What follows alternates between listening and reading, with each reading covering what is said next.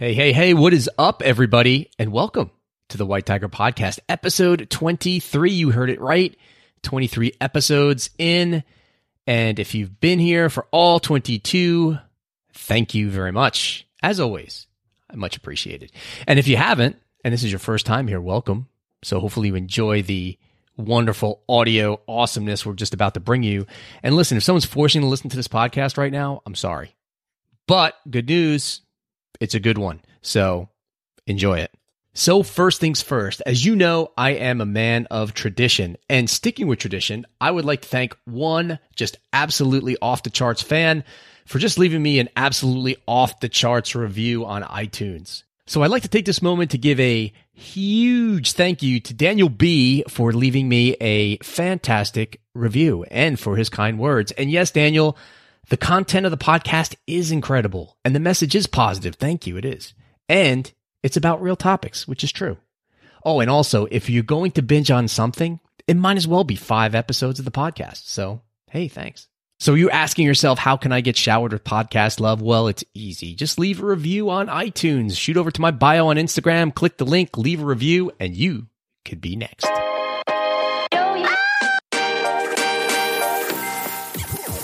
We all get one chance at life. What are you doing with yours? All failures and successes in life start with you. You steer your own ship, control your own thoughts, and choose how you react to things that occur. Everybody deals with challenges. It's how you handle them that makes the difference. Proper advice and real-world answers can be hard to come by, and that's where the White Tiger Podcast comes in. Host Craig Casaletto has seen and experienced things most people don't and shouldn't. 15 years in law enforcement taught him many life lessons, and he's here with a raw perspective on the professional and personal challenges life throws our way. This is the White Tiger Podcast. Yo, what is up, everybody? And welcome back after that awesome intro and voiceover. Now you're in for the long haul, so you can't go anywhere. But you're not going to want to, because this is a really, really good episode that I think you need to hear. 2 things you need to know about me that are really important. 1 is I love the game of football. And 2, I love being able to sit down and talk to not only interesting, but just really, really great people. This week, I had the opportunity to not only sit down with a great guy, but we also talked about football. And I got to be honest, it was awesome and probably one of the best times I've had doing an interview in a while. So this week, I want to share with you just a really great interview that I had with former NFL player Asante Cleveland. So if you're not familiar with Asante's background, he played football at the University of Miami, and after going undrafted, was picked up by the San Francisco 49ers. He also played for Coach Bill Belichick and alongside Tom Brady during his time with the New England Patriots, and most recently with the San Diego and LA Chargers. So during our sit-down, Asante shared some really great stories from his time playing at the University of Miami, his transition into the pros, and life after football. So I hope you enjoyed this interview as much as I had doing it. So here's my time with Asante Cleveland. I am very fortunate today to spend time with just a really, really great person. You know, sometimes life brings you in contact with a variety of people, and today I got an opportunity to speak to one of those people. I want to introduce you guys to Asante Cleveland. For those guys who don't know, Asante's former football player, played for the 49ers, played for the New England Patriots, and most recently the LA Chargers. Also played college ball at University of Miami. Is just an all-around just great dude. Asante, thank you for being here. Man, thanks for having me, Craig. It's a pleasure. It's a pleasure. So, Asante, I know some stuff about you, and I think a lot of people listening may not necessarily know a ton about you. Can you just start off by telling us a little bit about your background and how you got into football? I'm originally from Sacramento, California. I didn't start playing football until I was a freshman in high school.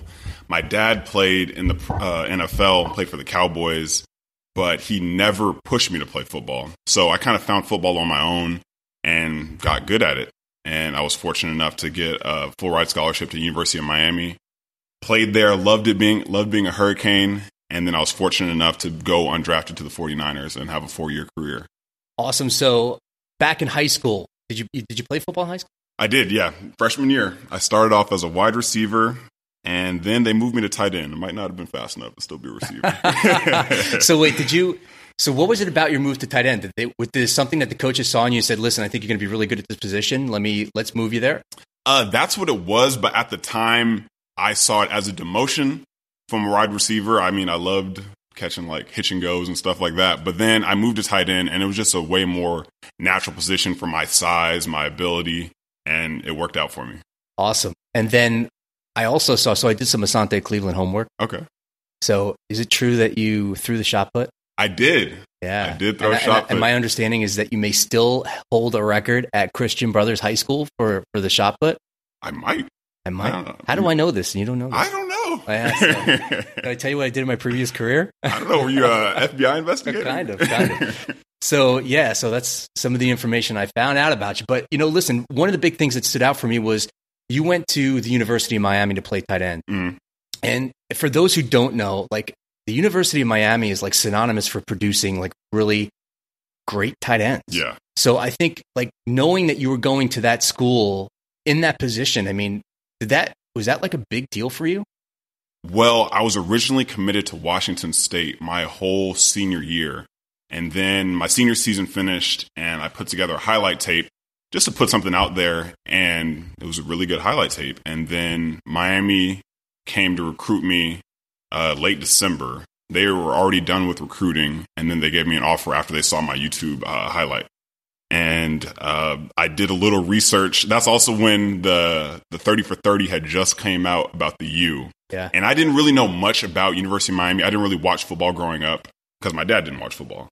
And I learned about it, and I saw some of the names that have come out of University of Miami, like tight end U, and I just knew I had to be there. Yeah, I mean, I know being a football fan, just some of the tight ends and stuff that have come out of that school is pretty awesome. And I think to be in that like mix of guys, that's got to be pretty special. Yeah, and especially when I first got there, Jimmy Graham had just gotten to the league, and he would come back in the offseason, and it was just really cool to be around all these knowledgeable pro athletes who came from the University of Miami, who knew what we were all going through, and we could kind of look to them and see how's the right way to do it, how are they doing it, how should I emulate? And we had a whole bunch of people to look to. Do you still have contact with those guys? Is there like a fraternity amongst tight ends that have gone to that school to kind of keep in contact? Yeah, we all keep in contact. We all are a network for each other. So if any one of the tight ends ever need to reach out to any other one of the tight ends, it's like an open door. And that's the beauty of University of Miami is everyone's looking out for each other. Everyone wants to see a fellow Hurricane succeed. And it's great that extends beyond your college experience. Yeah. So it's just like, guys go into the pros, some guys go into other parts of their life, and it's nice to know that you still have that resource of that network. So Asante, after your college experience at the University of Miami, you went in undrafted and got picked up by the 49ers, correct? Yeah. And then you played some time with the 49ers. Maybe you could kind of explain your first like experience in the NFL. Well, my first experience in the NFL was pretty unordinary. So you get drafted, you get signed, and then you go through camp and preseason. And I had an okay preseason in the beginning, and then the last game we played Houston, I got a touchdown. So I just knew I was making the team. And so the next day, when they were making the final cuts, the guys came and tell me that they're going to cut me, but they wanted to sign me to practice squad. So my ego was a little hurt because I felt I did a pretty good job, but I was all right. And so the next day, I went to sign to the practice squad, and everything was good. I went in, signed, went back to the hotel, relaxing, feeling good. And then like 20 minutes later, I get a call to come back. So I'm thinking, did I leave something? Like, did I forget something at the facility?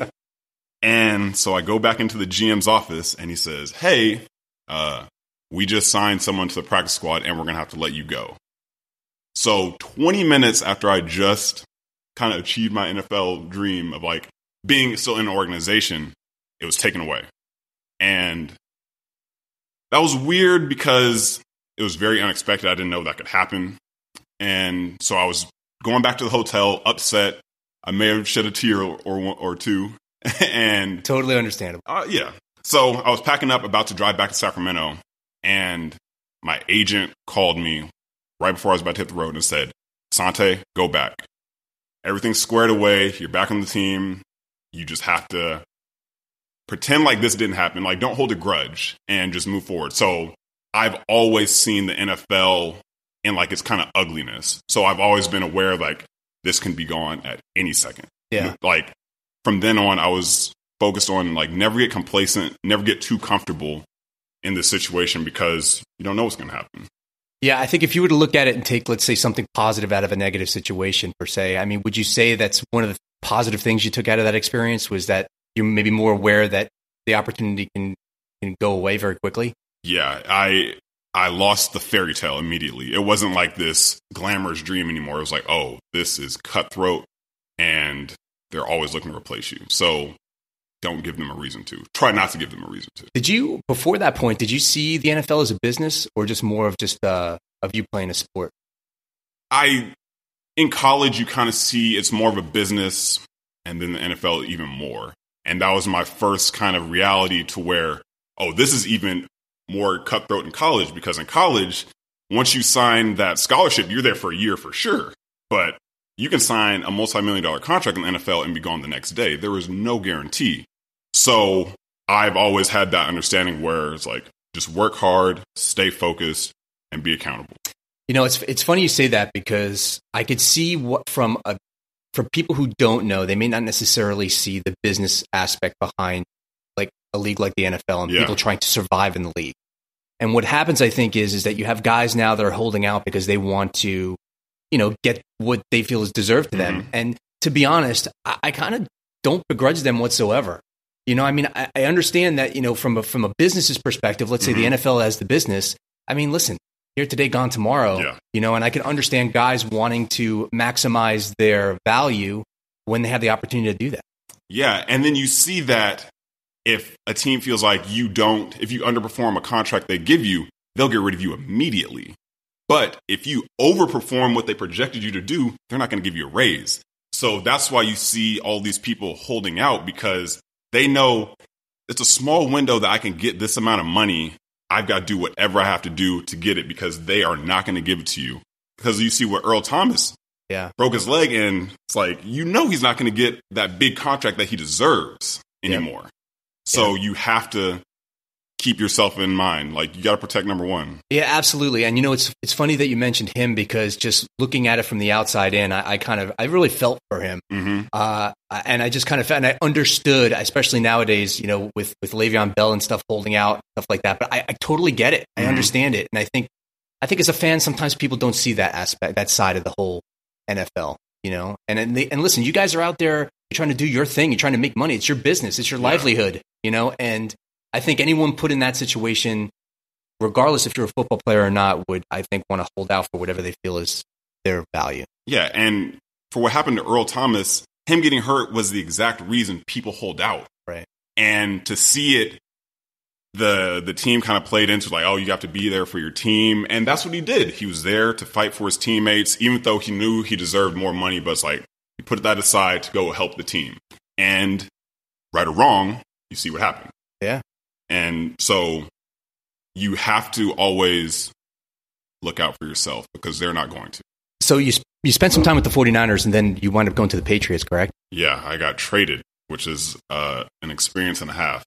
Yeah, can you tell me about that? I'm just curious. So we had just played our first preseason game against the Texans. I had a pretty good game. I had like 3 catches.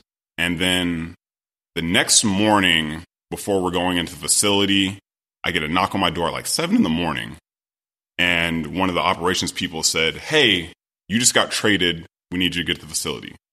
And he didn't tell me where I got traded to. Like, I didn't know why. I mean, I didn't know I had trade value at the time. But so I went to the facility, and Coach Tom Sula sat me down and said, hey, we just traded you to the Patriots. We really appreciate what you've done. I got to talk to my coach, Coach Tony Sperano, who recently passed away, was my tight end coach at the time. And by 12 o'clock, I was on a plane heading to West Virginia. So I flew out of San Francisco to D.C. to get to West Virginia, because the Patriots were having a joint practice with the Saints. And so I got in at like 2 a.m, had to be up at 7 for practice at 9. I knew nobody. I knew nothing about the plays. And so it was kind of a whirlwind. And I got out there. It was probably the worst practice I've ever had. Just basically, I was like running off no sleep. We were doing individual routes. I was like slipping out of my brakes. And I was like, man, I just look like a fool right now. But it ended up working out because I learned more than I've ever learned about football that time I was with New England. Yeah, I mean, that's going to be a pretty unique situation. I mean, coming from San Francisco, was it like a completely different environment? Completely different. And so the first time we went out to practice, I'm running out and this guy comes up and stops me. He's like, hey, I'm Tom.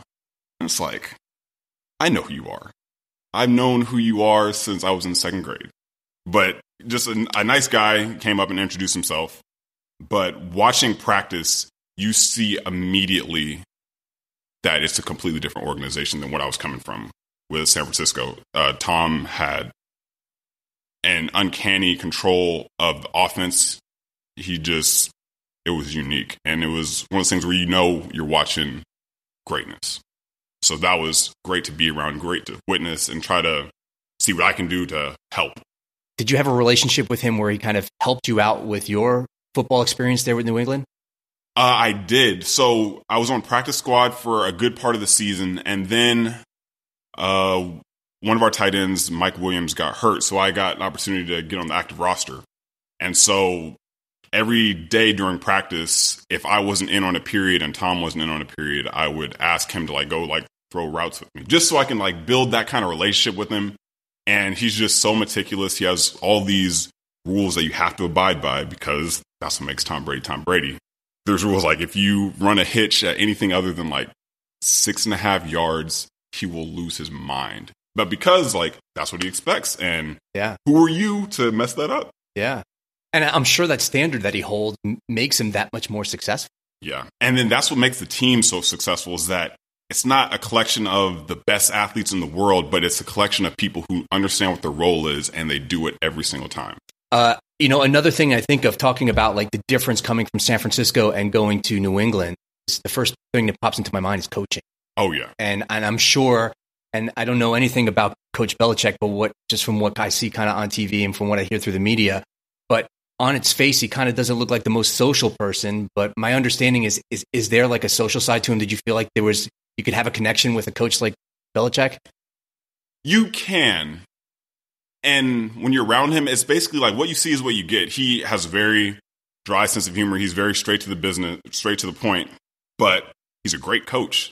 With Coach Belichick, what we did that was unique that I had never done anywhere else was we would watch situational videos of a team that we were about to play. So if we were about to play the Jets, we'd watch their previous game and not just watch their offense and defense, but we'd watch their special teams and try to see how good of a situational team they were. So the biggest violation you can make with the Patriots is make a situational error. If you don't understand the situations, then you can't be on the field. And you see that with a lot of teams is that they're not very situationally aware. But the Patriots very rarely make a situational error. Yeah. Did you feel so I'm assuming that really kind of contributed to their success. Oh, for sure. I mean, probably heads and tails over a lot of other teams in the league. Mm-hmm. Yeah. I just felt again, looking from the outside in, it just seemed like they were very structured and very it's this way. And this is our blueprint for success. And we need you to follow our blueprint. Yeah. That was my favorite thing about being on the Patriots. When I first got there, they tell you exactly how they view you. When I got there, they said, we view you as a tough, F tight end, kind of a move guy. You're going to have to do a lot of cut blocks, maybe some lead blocks. You might have to play a lot of fullback, but we believe that will make you successful and that will help us be successful. And once you understand your role and it's clearly defined, then it's easier to do what they ask you to do because you know what's expected of you. Yeah. Another thing, too, about New England, kind of like the University of Miami, is that they always seem to have and gravitate towards good tight ends. Yeah, it was definitely a pleasure getting to be around Rob Gronkowski. Yeah, tell me about Rob Gronkowski. He's a freak. Yeah. He's tall, skinny. He doesn't look that strong, but he's a beast. And he is uniquely big. He moves a lot better than you think, and his hands are just unreal. Did you learn anything from him? Did you connect with Rob at all? I connected with Rob, but what I learned from Rob, I learned something different from each senior tight end that I was around. What I learned from Rob was just go out there and have fun. Like, do what makes you good. Like, I know what the play says, like 10 yards and run a corner, but like you can put your flair into it. That's what I took from him. It's like you can be your own person out there. He just seems like he personifies that all around through life and off the field and on the field. Yeah. That's pretty cool. Did you ever get a chance to like to hang out with him personally? I never got a chance to like go out with him, but I know Gronk is a character. Yeah, I think a lot of people see just probably a portion of that, and what we see is pretty crazy. So, but what you don't see, and what I will say about Gronk is he's a lot smarter than people may perceive. Like he's kind of like one of those. He plays into his perception, but he's a savant. Like he is very smart. Yeah, I think a lot of people probably don't know that. They probably make a bad assumption about him. They probably do, and he probably wants you to. But Gronk is a lot smarter than you think. So you spent some time in New England, and then most recently, I would say you spent some time in L.A. Yeah. Or was it San Diego? It was L.A., right? San Diego. Oh, San Diego. San Diego. And maybe you could tell me about your transition to the Chargers coming from the Patriots. So it kind of happened in a funny way. It's funny now. It wasn't funny at the time. But I got cut on Christmas when I was with the Patriots. I kind of heard the story. Maybe you could tell me the story because I want to hear it again. I want to actually hear from you. It's a good story. So we were playing the Jets. I had been active for probably like 4 or 5 weeks, and it was week 16, and it was Christmas. We're going into the Jets, and it was dinner at Brian Stork's house. He was our center. Like Jimmy Garoppolo was there, a couple other teammates, Cam Fleming, and we were just having a good time, chilling. We had just sat down for dinner, and I get a phone call. And I look at my phone, it's like a 508 number. And it's very rare to get like an unregistered like 508 number call. So I answer it and I hear, oh, hey, it's Coach Belichick. And I just want to let you know that we're about to make a roster move. And I knew immediately that means I'm being moved from the roster. Yeah. But so we talked, and he made it clear that this wasn't an indictment on me. We were playing the Jets, so we just needed an extra corner because they were going 4 wide all game at that time. So he was saying that we just need a movie for this game. You'll probably be back active next week for the final game of the season against the Dolphins. And we're not moving away from you. So we'll sign you back to practice squad and everything's good. So I go back to the dinner table. The mood is very different now. You would think, right? We literally just sat down to eat. And I tell him, I'm like, hey, well, I'm not coming in tomorrow. So it was fine. The rest of the meal was fine. And then when I went in to re-sign to practice squad on that Monday, they had just lost to the Jets. Right before I could sign, I got claimed off waivers by the Eagles and the Chargers. So the next morning, I was on a flight to San Diego. And it was another one of those just kind of whirlwind. I had to just leave everything in my place in Boston and just get there. I was there for the last week of the season. I didn't play. But, yeah. Why wasn't it Philadelphia? So, apparently, because the Chargers were having a worse season, they had priority. So, that's how I ended up with the Chargers instead of the Eagles. Okay. Yeah. Okay. Now, here you're going again through this another transition from another team, coming from, again, structured New England, now going to San Diego. How was that? How much of that has changed for you? It was a huge difference, especially going from, at that time, we had just got a first-round bye in the playoffs. We were locked for the playoffs. That season, we went 10-0 the first 10 games of the season. So we were the best team in the league. And then I went to the Chargers. I hadn't done any research. I didn't know what the record was. But the first practice I did there, we were doing special teams. We were doing a punt drill. So I was on the scout team punt. And normally, you do your protection steps, and then you go out and cover 15 yards. That's just standard. So I do my protection, and I run 15 yards, and I look around, and I see no one else ran with me. No one else on the scout team covered. That's when I realized, this team's probably not that good. And then I looked at their record after practice. I was like, oh, yeah, they were 4-12. Yeah. So that's the New England effect. I just knew I wasn't on a great team because I knew the habits of good teams. Yeah, yeah. That's interesting coming from this Tom Brady, Bill Belichick, structured environment to all of a sudden now this not at the same level as your perception, not at the same level. of football. Yeah. But that's just a testament to how great New England is and how good the habits that they built up are. Yeah. And then we were playing. So the Chargers were playing the Broncos. And then my friends from New England were texting me saying, like, hey, like, it would be great if you guys got a win because then that would secure them having home field advantage in the playoffs if we beat the Broncos. And at that time, Malcolm Floyd was retiring.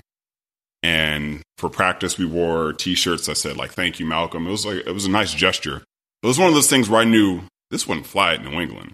So when my friends were texting me like, hey, we need you guys to beat the Broncos, I text them back, hey, we just practiced in T-shirts today. We're not going to win this game. I just knew we weren't going to win this game. Right. And we lost. Yeah. And it's just, you think a lot had to contribute with the environment there? It was just, at that time, the work ethic of the team and like the culture of the team was just different. Like we were practicing in T-shirts that day, and then my boys in New England had just did like full pad tackling drill. Yeah. So it's like there's just a difference. Yeah, absolutely. So how was the rest of your experience then in San Diego? I had a lot of fun in San Diego. It was a tough year. So I was the fourth tight end. So basically, I didn't dress that 2016-2017 season. I was inactive for most of the season. And it was kind of a weird feeling because like at the end of every game, like that Monday, I wasn't sure if I was going to get cut or not. So for like the whole season, I was kind of like on pins and needles. I didn't know how comfortable I should be with my situation. I was trying to improve my situation to no avail, but I just knew I was like, man, just keep working hard and hopefully you stay here all year. So Asante, a question for you. So my understanding is that while you were with the Chargers, you suffered an injury that I think may have impacted your career. Can you tell us a little bit about that? Well, going into last season during camp, I tore my meniscus during a practice. It was a non-contact injury. I was just running a route that I'd run 1,000 times, and I planted, and then something just didn't feel right. And turns out I tore my meniscus. And I had the option of either having it taken out, which would guarantee, it's basically buying arthritis is what they say, that I'd be recovered in 6 weeks, but I'm guaranteed a severe arthritis like 10, 15 years down the line. So with that in mind, I opted to have my knee repaired, which is a 6-month recovery, but there's a chance that it saves the meniscus and I won't have arthritis. Because I figured 10, 15 years down the line, like I'm like 35, 40, and that's kind of young to have major arthritis. So that was my goal, to protect that. So I had the surgery. I was trying to rehab. I was working out hard. My goal was to come back and be the best blocking tight end in the league. Like that was my mindset. I got as strong as I've ever been. And when the season ended, New England called me back and they flew me out to sign me. The first day of free agency, I flew out there with every intent of being a Patriot and had an MRI, met with the doctor. And at the end of the meeting, they kind of concluded, your knee's not repaired, so we can't sign you. So I went from, man, I'm about to be back competing for a Super Bowl to, damn, I may never play again. And it took a while for me to cope with that.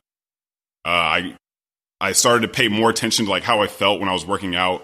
And then I kind of noticed, I was like, yeah, like I'm not moving nearly as well as I was. I still feel a lot of pressure in my knee when I'm trying to like load up and cut, which is pretty big part of football. Yeah. And it kind of all came to a head when I was just working out and my knee swelled up on me. And it would continuously do that. So I knew there's no way you can compete in the NFL with this kind of injury if it's still lagging or nagging you. And so that's when I kind of just had to ultimately realize that, man, this isn't for me. And then also being hurt, watching football, you kind of have a different lens because now I'm not watching like, oh, how well the tight end's doing, yada, yada, yada. I'm looking at, man, how many people are getting hurt? Yeah. And you kind of realize when I first got hurt, I was like, man, why is this happening to me? Then watching the game, you realize this happens to everybody. Yeah. Everybody's getting hurt. And so that's when it was kind of like, man, it was fun. Football served its purpose for me. It got me exactly where I needed to be. And now it's over. So Asante, did you feel like that was the first time you actually thought about like lifetime goals, like longevity, as far as like, okay, I could either just keep trying and have this mentality that I'm going to get back and play football at a potential cost, or just kind of like, all right, I maybe just need to start focusing on the bigger picture, the bigger life's picture. That was the first time I'd ever really like questioned my mortality as an athlete, because as athletes, we feel indestructible. We know we have the ability, and you never think it's going to go. And that was also the first time I'd ever been like injured from football. Like I had shoulder surgery, but that was just from wear and tear. That was the first time I did one thing and then I was hurt or I was injured. And that was kind of an eye opener for me because I'd never experienced like that. So that was never like a real possibility to me. So when was the last time you had contact with football? So how long has it been since you've kind of officially kind of cut the cord, or have you? Officially, it's probably been a week or like 2 weeks. Wow, that's recent. Yeah, pretty recent. Well, so after New England, I went to a doctor when I came back to Orange County, and he basically said that you haven't really tested it enough to know if it's okay or not, because the MRI that I had done didn't have any kind of dye in it to see like exactly what it looked like in there. So he said that's a possibility that it will just never look right. It could still be right.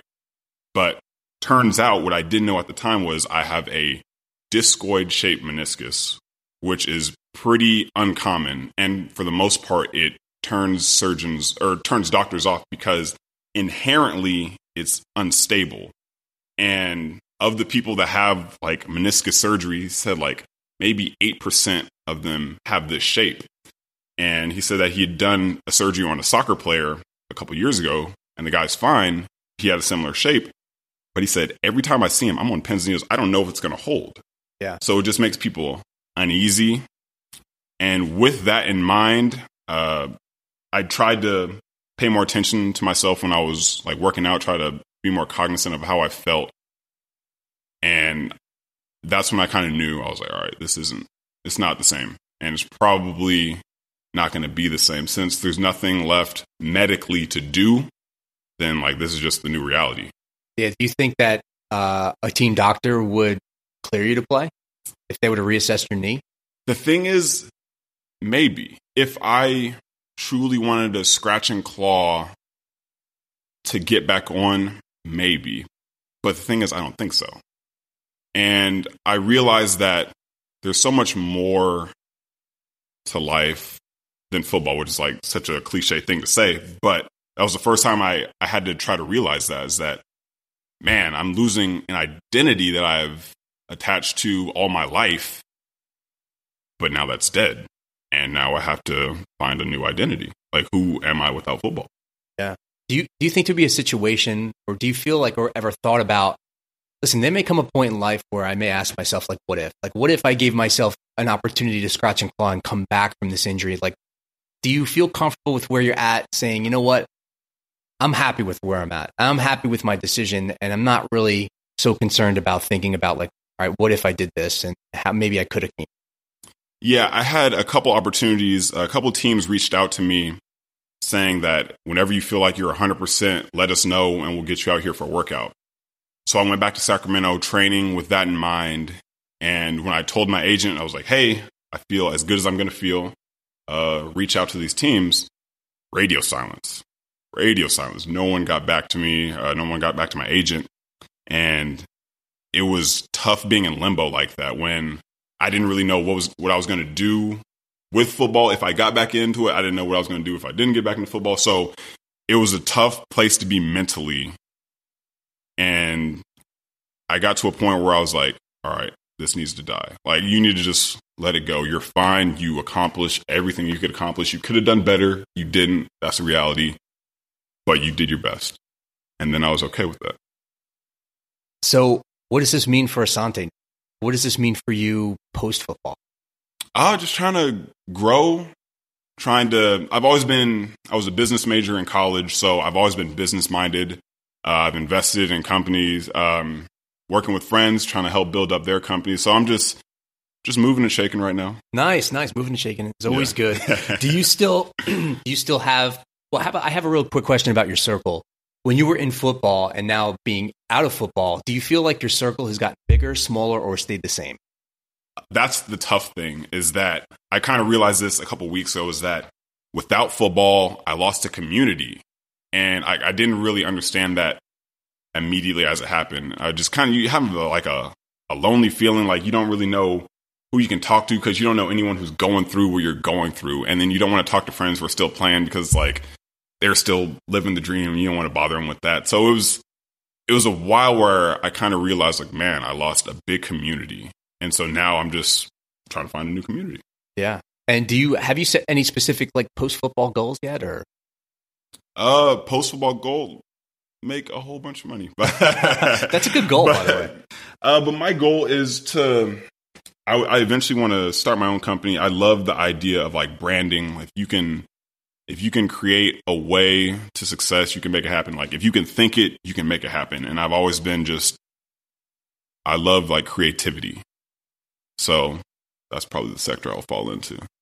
So I really wanted to ask you this question when I was kind of knowing that I was going to sit down and talk to you today, but like learning from your experience, is there any specific advice you'd give someone that's currently going through a similar situation that you went through football-wise? For someone going through like a transition, I would say the end of an era is not the end of the world. You're always going to go through transition. Whatever you start is going to eventually be finished. So be comfortable with that. There's always going to be a beginning. There's always going to be an end.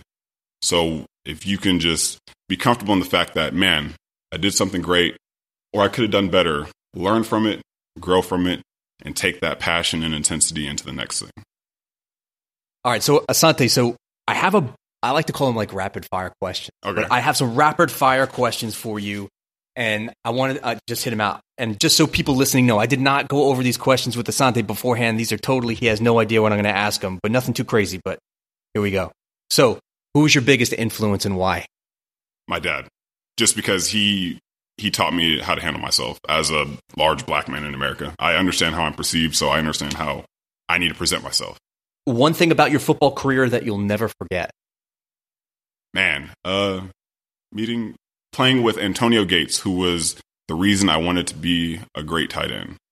Was there something specific about Antonio? Just being around him and just seeing that, like, he's such a cool person. It's like a great feeling to meet someone you've always wanted to meet and just realize, man, you're as cool, if not better than I thought you'd be. Cool. I think I know the answer to this one, or what your answer is going to be, but you have to choose one. Number 82 or number 45? Ooh, 82. 82 forever. That's what I thought. All right, another scenario question for you. So, Asante, you have a fantasy football team, and you need to pick a tight end. Other than yourself, who would it be? Gronk. Why? That's my boy. Yeah? Or like any tight end I play. Actually, Vance McDonald is my new fantasy tight end. So I played with him my rookie year, and this season, Vance is an absolute beast. So Vance is my fantasy tight end. What about Antonio?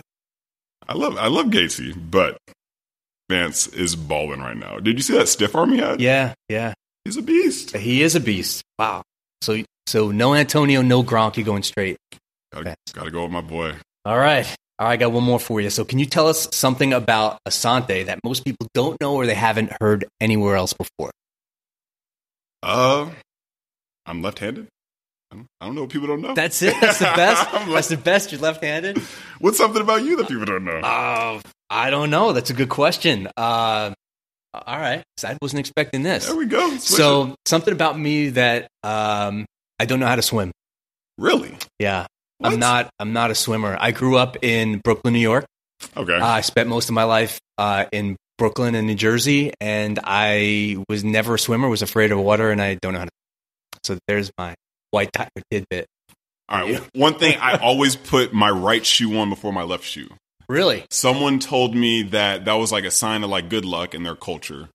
So I always thought it couldn't hurt to have more good luck. So I always put my right shoe on before my left shoe. You know, I'm glad you asked that because I know in sports, superstition plays a lot in sports. Did it ever factor in for you playing football? It was never that big of a deal, but if I did catch it where Like if I was getting my ankle taped, I would always just like take my left foot away in the beginning so that they had to tape my right foot first. Ah, nice. Yeah. Nice. Cool. So listen, I want to first and foremost, Asante, thank you for being here. I really, really, really, truly appreciate your time. I know time is valuable. The fact that you're here with me, I feel very blessed. So thank you for being here. Me.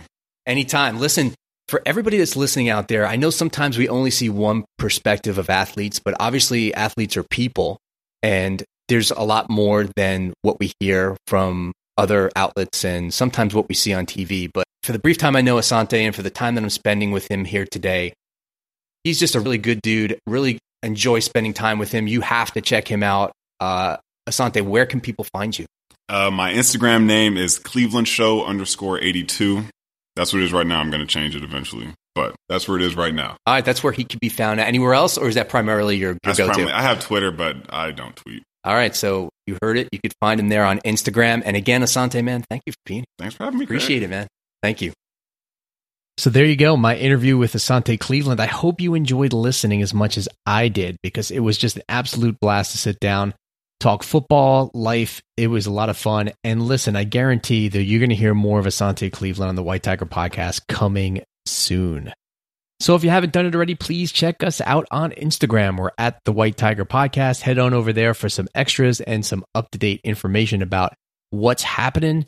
Also, head on over to the website. It's WTpodcast.com. There you'll also find some extra information in addition to transcriptions of all of the episodes. So in case you don't like listening to podcasts, which would be kind of weird since you're listening to a podcast and you'd rather read them, there's a spot where you can read them. So enjoy.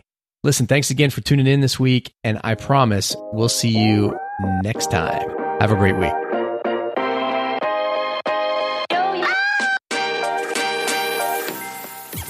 Thanks for listening to the White Tiger Podcast. If you have feedback or questions for future episodes, get in touch by visiting WTpodcast.com.